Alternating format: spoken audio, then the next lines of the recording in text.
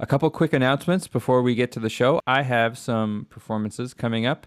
A couple in the Austin area and a couple in the Los Angeles area, actually. On Thursday, September 30th at 4 p.m., I am going to be playing a solo 1 hour performance with banjo, electronics, guitar, some singing, some computer at the Friends and Allies Brewing Company in Austin, Texas. And then in October and November, I have a few shows with my band Sap and Claw Elixir. We will be playing on October 24th at Universal Bar and Grill in North Hollywood. We're playing two sets, one at 6:30 and one at 7:30. Then on Monday, November 1st, we will be playing in Long Beach, California at Vine. And on Tuesday, November 2nd, we will be playing in West Hollywood at Bar Lubitsch. And also stay tuned for a special live stream performance we have coming out September 26th. Hello. Today's guest is a friend of mine named Anna Savory, who is a violinist, composer, and music technologist. The two of us met back in 2014 when we were both working on our MFAs in Integrated Composition, Improvisation, and Technology at the University of California, Irvine.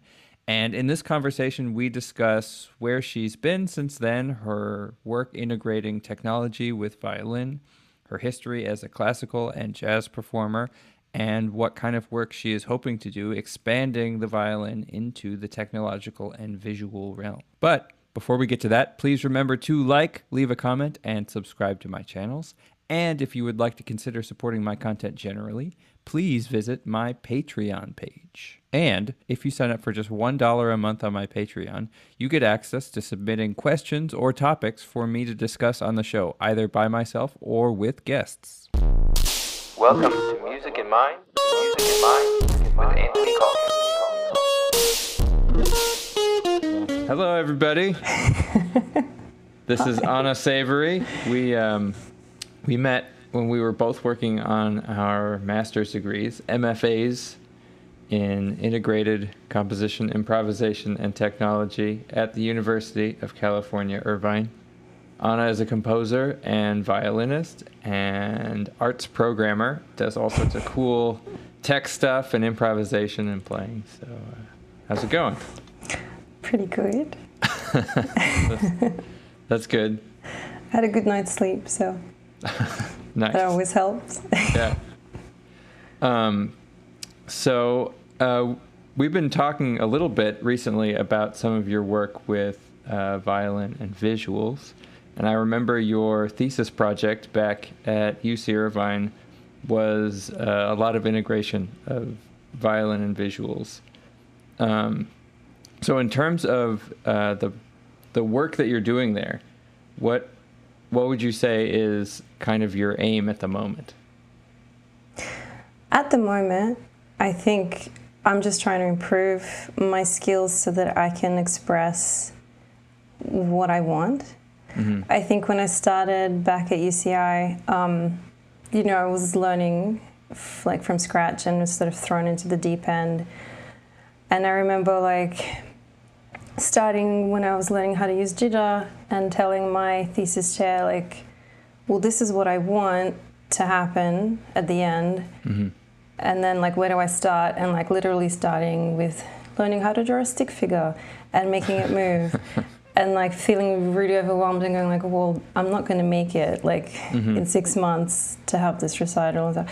So I still kind of feel like I'm at the stage of drawing a stick figure, except now I'm using P5GS as a platform. So I think it's kind of just more of the same, but I probably have a little bit more skill and a little bit more programming knowledge. Mm-hmm. So it's not as overwhelming and it's not as I'm starting a little bit further on. Right. But it's more of the same. And I think I know more of what I want. Just having that confidence of okay, well, or maybe more of what I don't want. Because I tried to do 3D stuff at UCI and I tried to, and I was well, this isn't my medium. I like very simple things. I like, I like thematic things. I used Heartbeat was the main theme during my UCI recital, animating the heartbeat and connecting, every piece had something to do with the heartbeat. And I think I really like that idea. Like, so trying to actually, I spend a lot of time trying to draw a heart in P5Ds, which is actually kind of difficult because you have to use like Bezier curves. Oh, wow. And a little bit like, there's a bit of math involved. And then I try to like animate a bird flying, which is also like using, there's just a little bit of maths and a little bit of trying to figure out like what you're actually trying to do. But I like those kinds of animations where it's like really simple, and the idea is simple, but it can be so expressive when combined with like with music, with the right music, with improvisation. So I'm not trying to be like a visual artist in terms of you know, I'm not entering that field, but I'm using visuals as an extension of my music and trying to be expressive in that way. And sometimes simple is good. Yeah. I think the issue of expression with respect to music technology is kind of a tough one, because I think what happens a lot as musicians start getting into the tech space is a lot of their expression is sort of sapped from the music. Because they spend so much time on the technical aspect of it. It's hard. Actually, I found that same problem when working with visuals specifically, is I had these ideas of what I wanted it to look like, and it ended up actually just detracting from both the music and the visuals. So I ended up with two mediocre products rather than one really good product. Was it just because like it took so long to figure out how to do what you wanted to do in terms of the visuals? I think so. I think also I don't have as strong a visual imagination. Okay. And so I would have a vague idea of, you know, I want shapes to do these kinds of things, but I didn't know specifically enough what I wanted, and so I ended up spending a lot of time futzing around and not really getting anywhere. But I think it's hard when you don't have very clear guidance. Not that we didn't, but like it was kind of like an MFA is all about like it's about exploring, right? So you're like, do this somehow. Yeah. Whereas I feel like when you're doing a course like a Cadenza course, maybe it's not as in depth as like a traditional CS course, but it's very clear because you have these units. It's like, well, we're going to do this, and this is how you do it. There's obviously room for creativity. And then I think with me, it's always the same issue. Like I get really frustrated because I want to do like more than what's asked, and I don't know how to do it. And then I spend time figuring out how to do it, and it's in the next unit, you know, like oh, I should have just done it and moved on. Yeah. And but that's just the story of my life. So I feel like if you do like a course like that, you sort of get a really good solid basic knowledge, and then you can go off and expand. And I think without that knowledge it can be really hard. And I think that was the issue in the MFA, was like you have to go, like when we got in, it was like you don't need to know anything, like it's all great, and then you have to do everything. Yeah, right. Good luck. Yeah, it is interesting, but I also think a lot of that was self-driven by us too. Probably, and we all kind of encouraged each other to aim higher. But you could have gotten well. Yeah, I think. I don't know. We had dreams. Yeah, right. And then we got depressed. That's true. What a trajectory we went through. It's like the Flight of the Conchords. It's a story about two whatever that started at the bottom, and they worked really hard and they ended up at the bottom. I often thought about that during the MFA. Yeah. Well, I remember I said to Chris Dobrian, who was my thesis advisor, that I thought that all the music I'd written was kind of bad. What did he say? He said that's great. That's perfect. That's kind of what you want. Okay. Why? Because it means that you're using the time to experiment, and you're not focusing on how good the music is. You're focusing on the experiment itself. Yeah, and I think like having that space to experiment is really, really important. And sometimes you don't get that outside of academia because you don't have time, because you're working, because you're doing like other stuff. But when you're like in this artificial, whatever, you have 2 years, go explore. Right. And you get paid to do it. Yeah, it's kind of crazy. It is, but like it's. Oh, I guess you have retreats, right?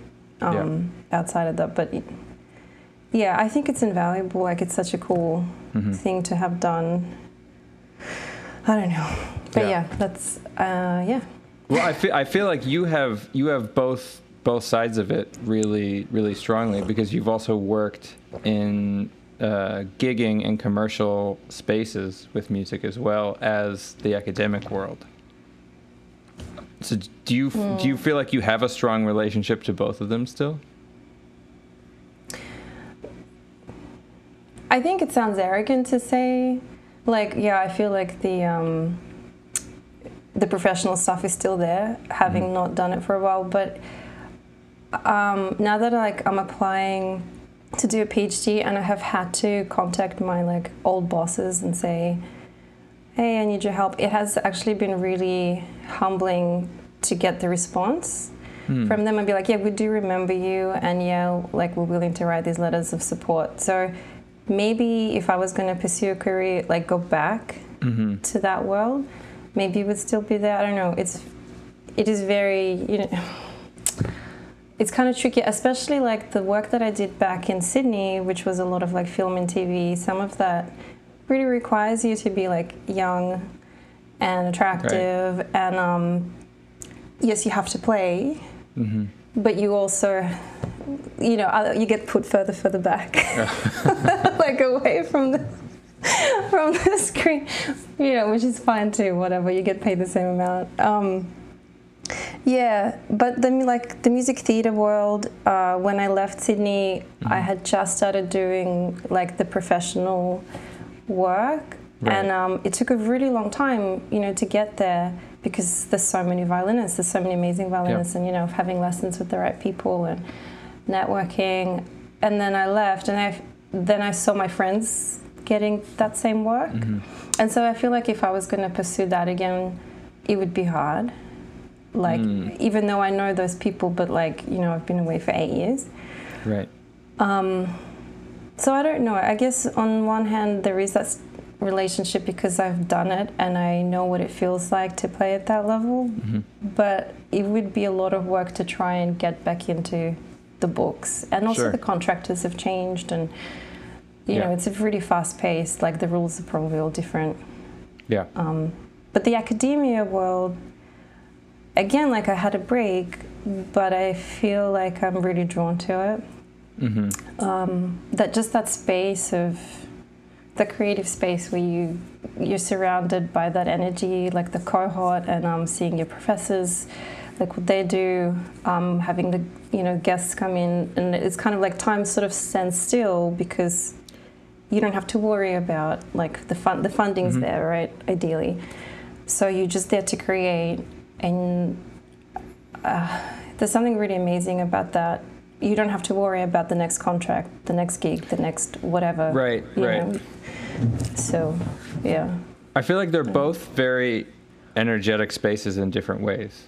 Yeah. Because I feel like having to worry about the next contract pushes musicians to be very good, but in very particular ways. It's definitely a skill. Right.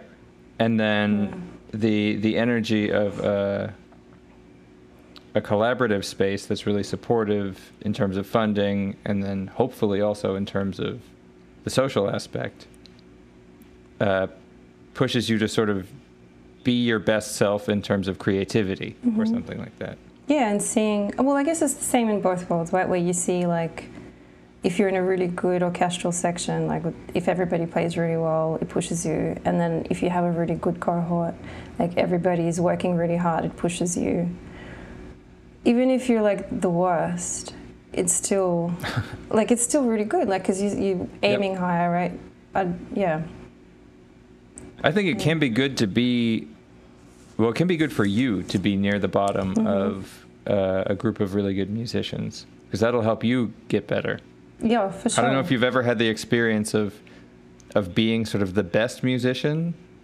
I doubt it. If you go and play at a community orchestra or something like that, it's very difficult to play your best in situations like that. No, for sure. Actually, that's true. And you, like, you kind of go, I'm better than this. but then nothing works, right? You try to play really well, and you're just like, you suck. Like, your sound is bad, and you're making mistakes, and you're like, what? I'm a professional. And you're like, did you understand? Not today. Yeah, not today. You're not. Today you're with all of us. So that's true. I do remember those experiences. I'm just gonna turn my sound a little bit, because I feel like it's feeding back a little bit. Oh. So I'm hearing a little. Is it okay for you? Yeah. I'm not hearing it. Oh, you'll hear it when you you get the record. What was you thinking? Yeah. Okay, I think it's better now. Yeah.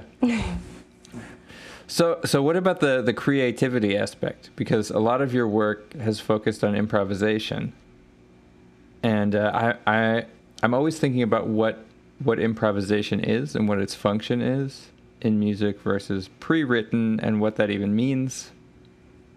Because I don't really see a strong distinction between composition and improvisation. But then, like, at a very philosophical level, I see improvisation as sort of an exploration of consciousness itself. So especially when you're tying that into electronics or visuals or just any computer element, where do you see creativity fitting in? Into like a audio-visual space, specifically? Mm-hmm. So let's say your own creativity, or an interactive system which is sort of offloading some of the creativity to an algorithm or something like that. I think that's actually really difficult, because I always start off thinking, this is, you have your end goal, right? Like, this is the piece that I want to create. And then, there's that naive approach of, like, it's going to be great. Like, it's going to be so expressive and whatever. So, there's two things that are really difficult. One, I think, with me, I always start off with, a feeling or whatever, a theme. But then in the process of creating, and then, especially with technology, all the mundane, half the time it doesn't work, and just trying to remember how to use the program that you're using and all that stuff, the frustration. It's I don't even remember what the feeling was to begin with. Mm-hmm. So there's that. And then, just the, trying to be methodical about it, and going okay, well, I know what I want, but then you get lost, something, you have the bigger structure, but then there's all these little things, right, that you have to figure out, for example, if you want to make a bird fly, it's not that simple, right? On paper, you figure it out, and it's it should work, but then, like you said, the algorithms, and you have to figure all this stuff out, so the process doesn't feel creative at all. The process feels very dry. But I think where I feel like it is creative is when you kind of get halfway done and you see a little bit of what could be, and then also getting feedback. If I show it to someone, I try to share things with family. I share things with you a lot, and just getting feedback and encouragement. I feel it's kind of there. It's a little baby, it's fragile. And then if you get a chance to perform your work somewhere, and getting that feedback or collaborating with other people, then it's I think that's what the creativity really flourishes. Even if it's bad feedback, whatever, if somebody hates it, doesn't matter. At least having the complete work, and building a portfolio of works. When I look back, trying to build my website, and just looking back at things oh yeah, I did that, that was really cool. It was not that the work was cool, but it's cool that I did that. The work was probably cool. Well, it's hard when it's your you see everything that didn't happen. Right. So that makes it hard. I feel like this is really feeding back. Maybe when I pulled on it. I don't hear any feedback. I hear an echo. An echo. Yeah. Do you have monitoring on?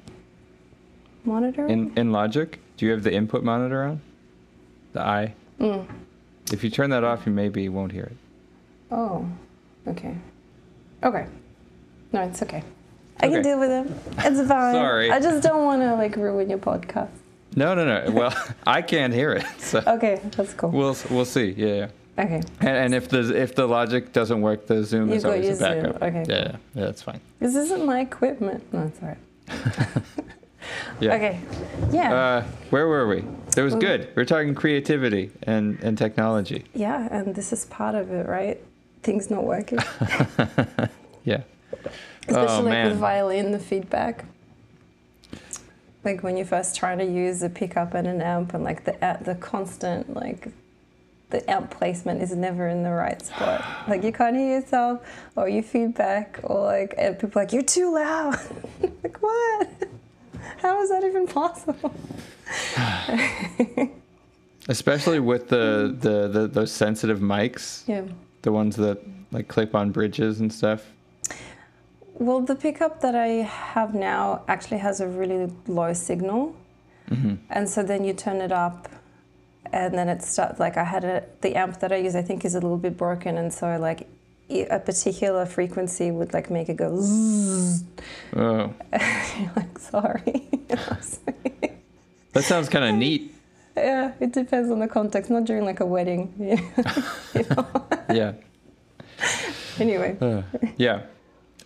So getting back to what you were talking about before about sharing your work with friends and family and things like that. Mm-hmm. It's something that I struggle with computer music specifically.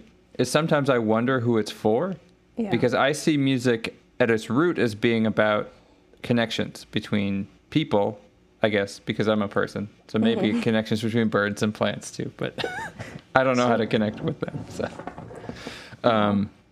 But yeah, about connections between people. So I have this thing where I think it's neat when computers make music, but I also sort of don't care.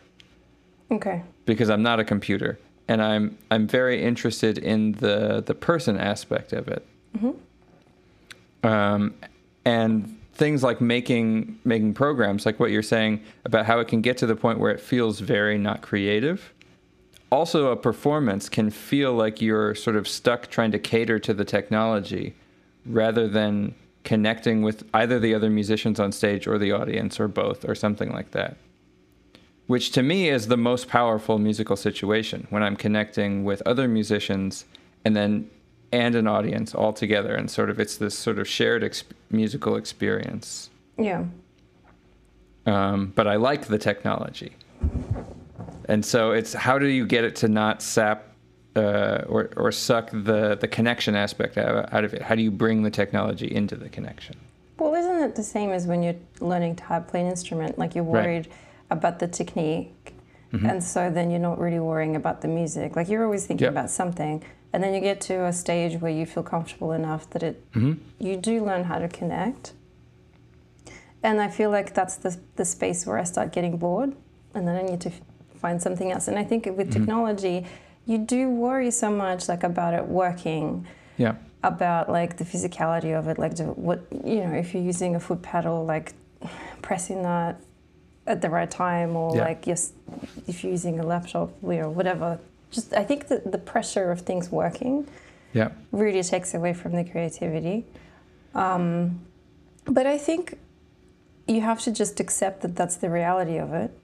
And the audiences that come to listen to an experimental, electronic concert have probably been to one before, or if they haven't, that's the reality of it. And I think like if you take the pressure off yourself, that you've tested enough, that you think it should work, then you probably the more you do it, the easier it gets. But yeah, I think you can't be naive about it. Things might go wrong. That's a reality. So you do have to take that into account. It has to be part of the creative process, right? You have to test. And that's where you share with family and friends, and get feedback. And that's the initial stage. Yeah. But yeah, I think it's like that with anything. The more you do it, the more comfortable you get, the more experience you get, the more it becomes about connecting rather than worrying about this thing that you're doing. Right. That you think is cool, but no one else might care about. Or maybe it's the other way around. I don't know. Like you might think it's not anything special, but somebody might really connect with it. I think if you think it's cool, honestly, I feel like that is also can be kind of contagious. You have to really think it's cool. I think it's a little bit like a good stand-up comedian. They have to believe that what they're saying is funny, because if they don't think it's funny, they haven't even gotten off square one. They have to at least think it's funny before you think it's funny. For sure. Isn't that like the whether every like teacher tells you that if you go on stage and you don't like you, then how do you expect other people to like you? Like you need to believe in yourself if you can't convince yourself. But I don't know, it can be really hard to, I feel like sometimes convincing myself is the hardest. Mm-hmm. Like I feel like my friends and family have so much more faith in me, and I have so much more faith in them. And like having faith in yourself or being your advocate is really difficult. It is. And yeah. So what do you enjoy about your work, about the technology or your playing? I actually really enjoy the physicality of like sitting in front of my computer and programming. Mm-hmm. And the physicality of it, that's like pretty fascinating. You know, I can be on the sofa and like be typing or whatever. It's just so different to playing an instrument. Like just the whole process is so different, preparing like a work that involves technology, especially like if it's just like an audiovisual installation where there's no playing, like it's all kind of pre-recorded. Like I can record myself playing, but then on the day you don't have to worry about that. Like it's just there. So I really enjoyed that process, even though sometimes it gets really frustrating when I'm really stuck and, you know, you're like trying to Google how things work and you're like, this is just really, I shouldn't be doing this. Like, but I also just enjoy the, when things work and like when you discover new ways of doing things, it's just an extension of your composition or your improvisation. Right. Or, you know, I mean, it is musical. Like, I think I guess it depends what you're trying to do. I mean, I try to do a very specific thing. Like, I mean, a lot of the computer music that I've heard I didn't really like. Yeah. It's not like I'm really part of that world of like, I don't have like the hardware at home. I don't muck around with that. Like, it's not, I don't know. I just have what I like and I explore what I like, and it's a specific thing that works for me. So I like working with Jitter in Max and the way that Jitter talks to Max. So it's just a platform that I started off with and I know a little bit about. But again, like it's not like I have really, really deep knowledge of Jitter. I know what works for me. Right. And the effects that I like to use. And I think like learning more about those. And I like being able to have technology interact with my music. Like, or not interact, maybe that's, I don't know, that's like a controversial word, but react. I think it's only controversial with me. I think I'm just annoying about it. I don't know, because I mean, there have been essays like, you know, written about it, what is interactivity and reactivity, and it's all, I don't know, that's academia. Right. It's a really hard question, though. Well, it's not really interacting, is it? Because it doesn't have a conscience. So it's reacting in a way that you've programmed it to react. Right. To a specific thing that you're doing. Yeah. Yeah. And it gives the illusion of interactivity. Yeah. But who cares? Who cares? Well, what's interesting though is how you talk about using Jitter and not being so interested in all these little bits of hardware and things like that. It seems like what you're aiming for is some kind of extension of your own creativity. Oh, for sure. And it's like a little bit of what you sent me the other day talking about virtuosity. I think it's an interesting idea because there's also a little bit of controversy about it as an idea in academia. Virtuosity or? I think so. Well, because you sort of have the punk mentality that's anti-virtuosity. And that virtuosity is sort of this elitist ideal or something like that. And academia isn't? It definitely is, but but as an idea, the anti-virtuosity sort of movement exists, I think. And I think it's also not with computer music and electronic music, not that it is specifically anti-virtuosity, but I think there's a tendency to keep making new, neat things without developing any virtuosic tendencies or techniques on how to use the old things. And so you just keep coming up with new ideas without ever having really reckoned with or grappled with what the purpose of the old ideas even was. I think that's a real problem. Yeah. And I think you see that in like the NIME conferences, not to... Right. I mean, they're great. I know. No, I agree. But I think you do need to spend time with what you create to develop it and to learn how to use it. I mean, it's the same as learning an instrument. Right. It's your instrument that you... I mean, it doesn't have to be a NIME, but like even a technology that you're working with, like if it's a patch, I guess it's that, like, my thesis chair used to always ask me, why are you doing this? Yeah. Like, he's like, what do you want to do? I'm like, I want to do this, and he's like, why? Like, well, because I think it's cool. I guess it brings me joy. But then like it doesn't work, or like it works very little, and it's just a fraction of what you wanted. Right. But that's like, I mean, I guess when you're doing a thesis, you only have a little bit of time. But I feel like if you want it to be good, right, you have to keep working on it, and you have to develop it. And if you keep doing tiny little things here and there, like, oh, I'm going to build an interface, I'm going to build this, I'm going to do that, and like none of it is going to be really that interesting to you or to other people. Right. Well, I guess you haven't invested enough of your own, you don't have enough emotional buy-in. But like you have been playing violin since you were a little kid, right? And so you have a lifetime of emotional buy-in to the instrument.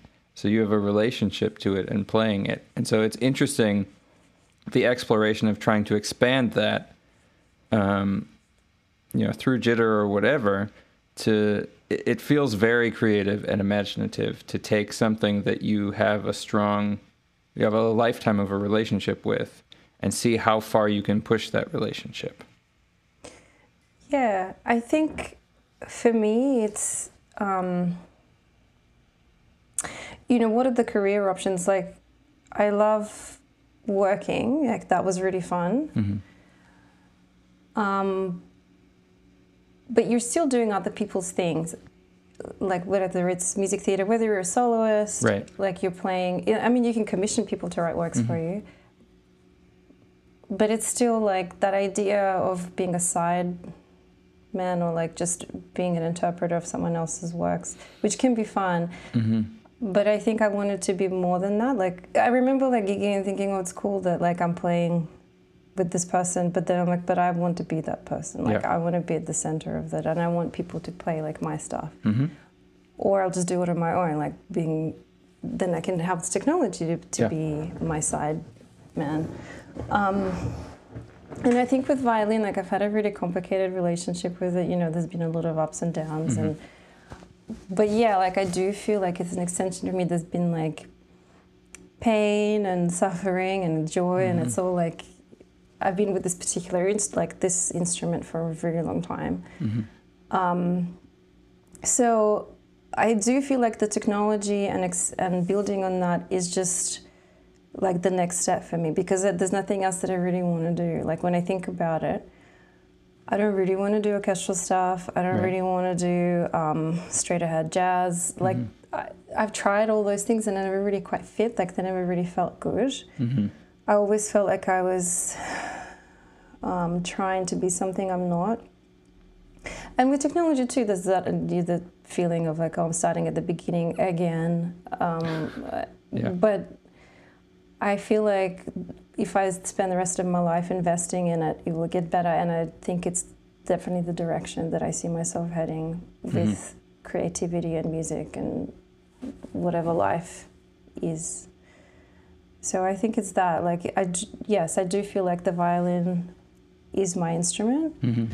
I had doubt, like there was definitely doubts where wasn't even sure if I wanted to do music anymore. I was like, maybe I should just do a computer science degree and see where that, like, just, I don't know.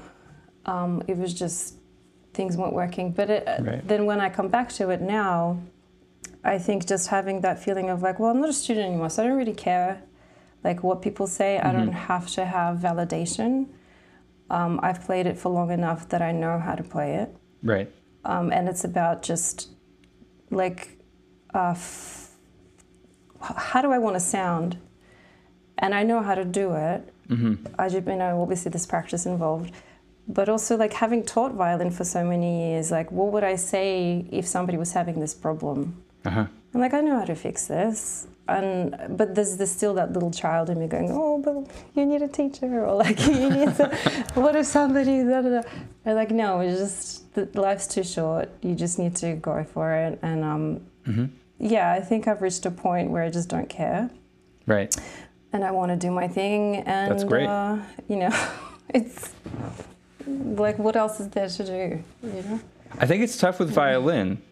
I think guitar and violin have the histories of those instruments change even the relationship to pedagogy, because there's such a history in guitar of guitar players who don't know how to read music, don't know how to do anything. And so half of my conversations with students are arguing with them about the benefits of having any idea what they're doing. Right. And they just want to play the 3 chords that they could. Right, and they don't want to know what the chords are. They don't want to hear it. Sure.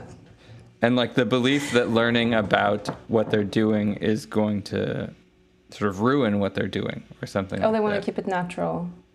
Right. Quote. Kind of like vocal students. Yeah, right. Yes. But violin is interesting because it has such a history of pedagogy, and it is the orchestra in a sense. My composition teacher from undergrad used to, in orchestration classes, he had this whole story of what the orchestra is. And he says, first and foremost, the orchestra is the strings, period. Okay. That's it. And it's the violins and the cellos. And those other instruments Not the violas? No. God, no. Right, exactly. And then, like, after a while, the music was so sweet that the horn players came down from the hills after herding their goats and said, hey, can we play with you guys? Wow. And this whole thing of like where these other instruments came from. But it is the strings. That is it. That is the orchestra. Well, I mean, I guess there's so many of them, like the ratio of the strings. Right. Yeah, they'd win in a fight. Right. Yeah. But there's that. And so the violin is sort of like the epitome of classical music, probably the violin and the piano. Yep. And so then you started there and then moved into jazz. And I feel like violin is a very, I don't know if this is an offensive statement, a very peripheral instrument to jazz. Oh, yeah, 100%. And you have to play like a specific way if you want to fit in, right? Because then you have to know the history of jazz violin. And again, that never really interested me. Like they were, I would listen to jazz violin and I'd be like, I just don't like this. Yeah. Like I don't like the way, like why do you have to play like that? I mean, obviously there's the gypsy jazz tradition, right? And then like the people I would play with, like the jazz violinist, not all of them, but a lot of them would be like, listen, this is how it's played. Like, don't try to be Coltrane. Okay.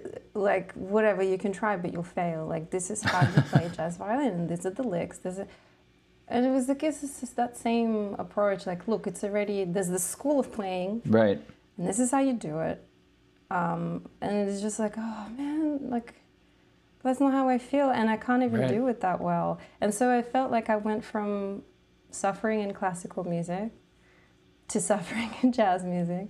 It was just like, and then I thought, well, that's just what it is. You have to, you can't enjoy yourself.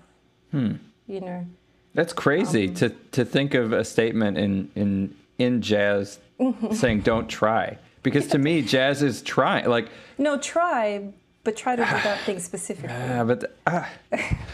I feel like with Coltrane specifically, the story is that he's like reaching to higher heights and all this, and it's like no. Well, the ceiling is already there, so that's ridiculous. It's been done.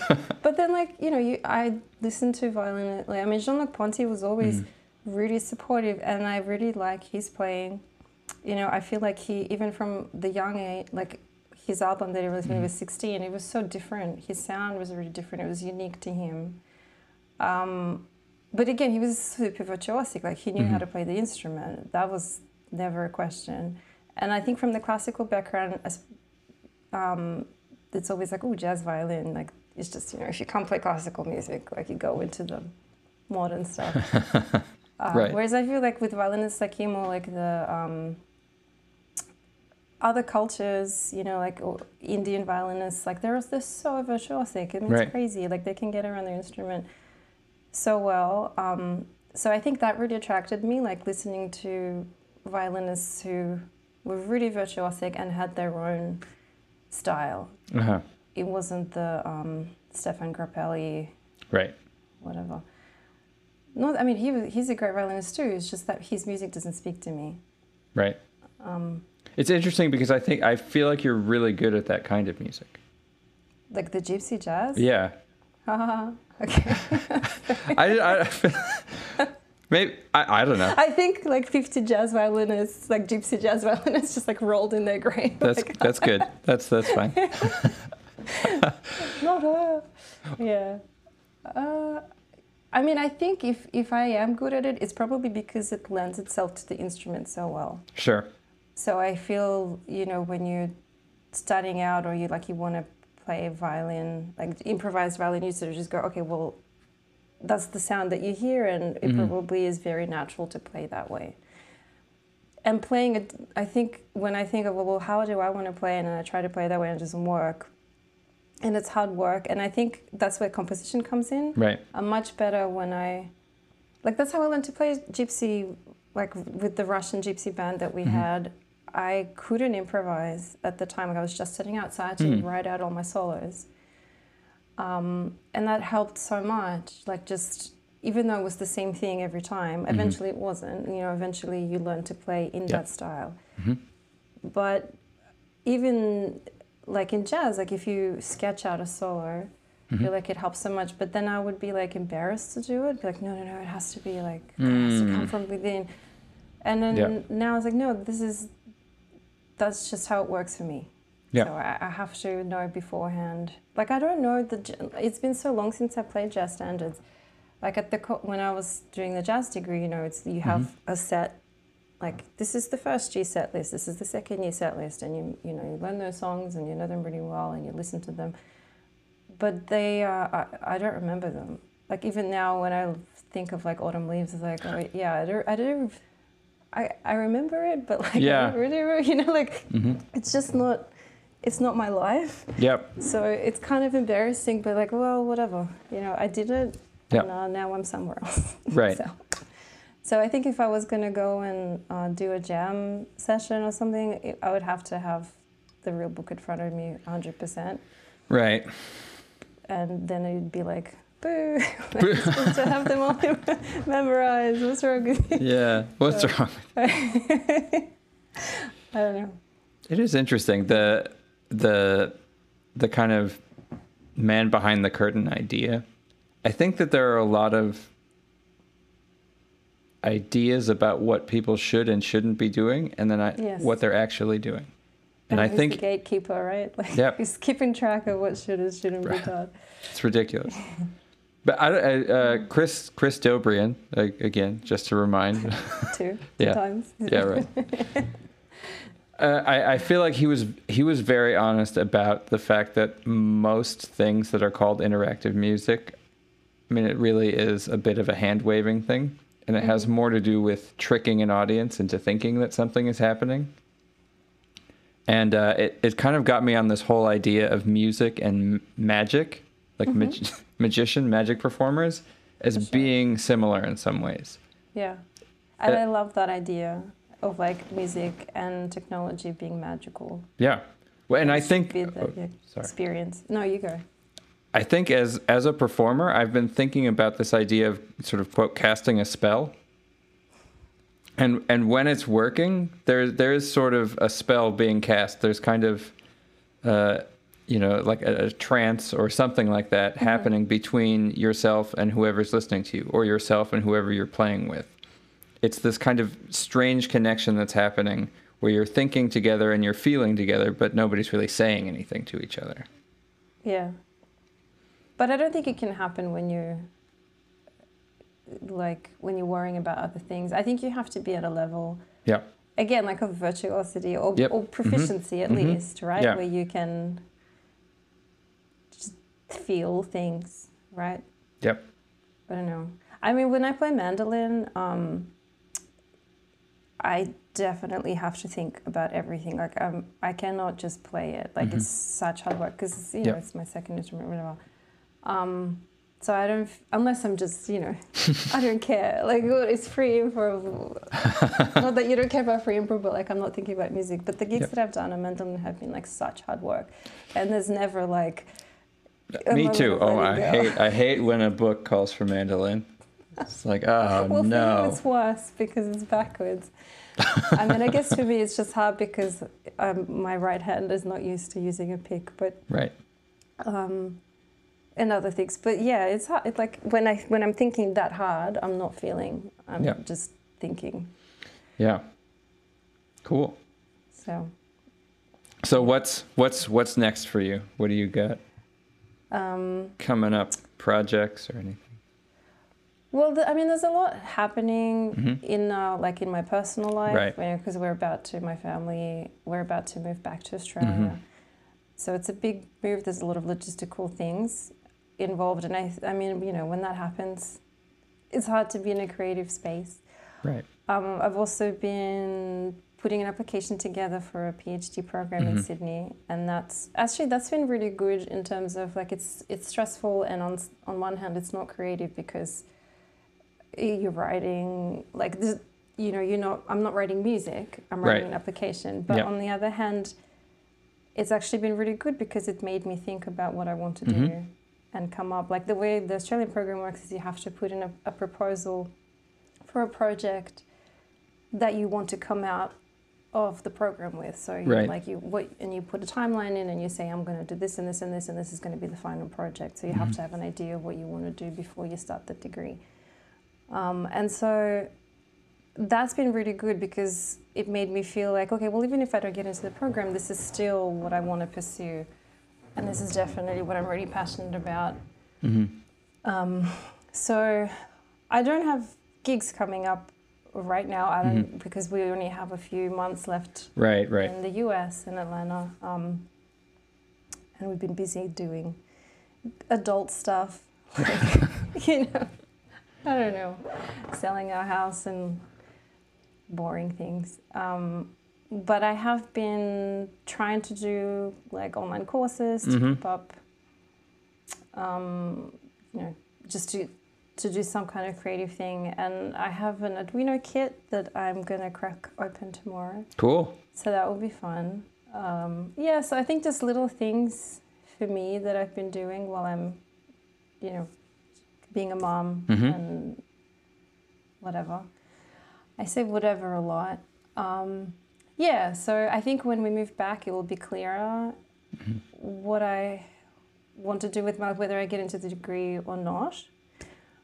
And also being just on the home turf. Right. Will make things easier. I feel like the last few years have been a little bit limbo-y. Yep. Probably for many reasons. Yeah. That one big reason. Right. So I can't really be like, look at that camera, this is what I have happening. There's nothing on the calendar other than just trying to be creative, in my own time, and making sure that when the kids are at school, I'm doing things that are like fulfilling, and maybe when we move, I can look into festivals and conferences and things and look forward. But I feel like the next few months are a little bit like just... Well, an international move is crazy. It's a lot. It was much easier 8 years ago because I think because Richard, my husband, because he was going into the program. Right. So we knew what was happening. Like right now we're kind of like nothing's definite. And I think that makes it hard because you start something and then you're like, well, what am I doing with this? Yep. Yeah. But I think having things in the air makes it a little bit tricky. Yep. But then you sort of have to make the best of it anyway. Mm-hmm. I think not being tied to academia makes it also tricky because you can do these one-off things. You get into a conference or a festival or a paper, but they feel sort of like these islands that aren't really connected through something cohesive in the same way as, I'm working towards a PhD and here's a paper and here's a paper and it all coalesces into this one thing. Yeah, for sure. And then I think in that situation you end up going back to the old routine of like, okay, well, maybe I should try and play, regular gigs, or maybe I should teach, or maybe I should do things that are like, I'm not in academia, so these are the logical things. And I think it's hard to be like, no, because then just sort of sucks you in. And then it's like, why am I doing this? Everything's a trap. Yeah. You only get one shot at life. So, I think it's important to really focus on what you love. Yep. If you can, I think I'm lucky in terms of having a really good support system that allows me to do that. That's great. Cool. Yeah. Do you want to play something? Yeah. So I'm going to take my headphones off. Okay. Yeah, I'm going to go and grab my banjo. All right. Let's try something? Yeah. All right.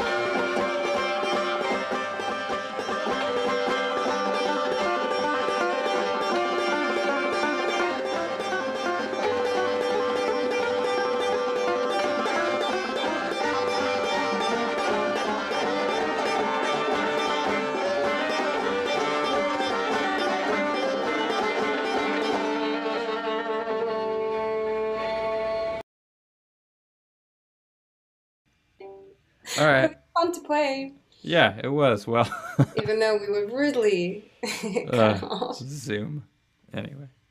Anyway, well, thanks for coming on today. Thanks for having me. Where should people go to find your stuff? I have a website, annasavory.com, and it has, I think, most of what I've done. I've lost some stuff along the way, but it has a lot. Okay, cool. And I'm going to try and keep posting things. Sweet. Well, I'll link to that, and do you have a YouTube or anything else, or it's mostly just the website you want? The website has all the YouTube stuff on it. Cool. All right. Well, I will link to. Thanks, Anna, for talking with me today. Thanks. Have a great day. All right. Thanks for watching or listening. Remember to like, leave a comment, and subscribe. And if you would like to consider supporting my content generally, please visit my Patreon page. Also, be sure to check out Anna Savory. Her website is linked below, where you can check out a lot of her music and performances, compositions, all sorts of cool stuff. All right, bye.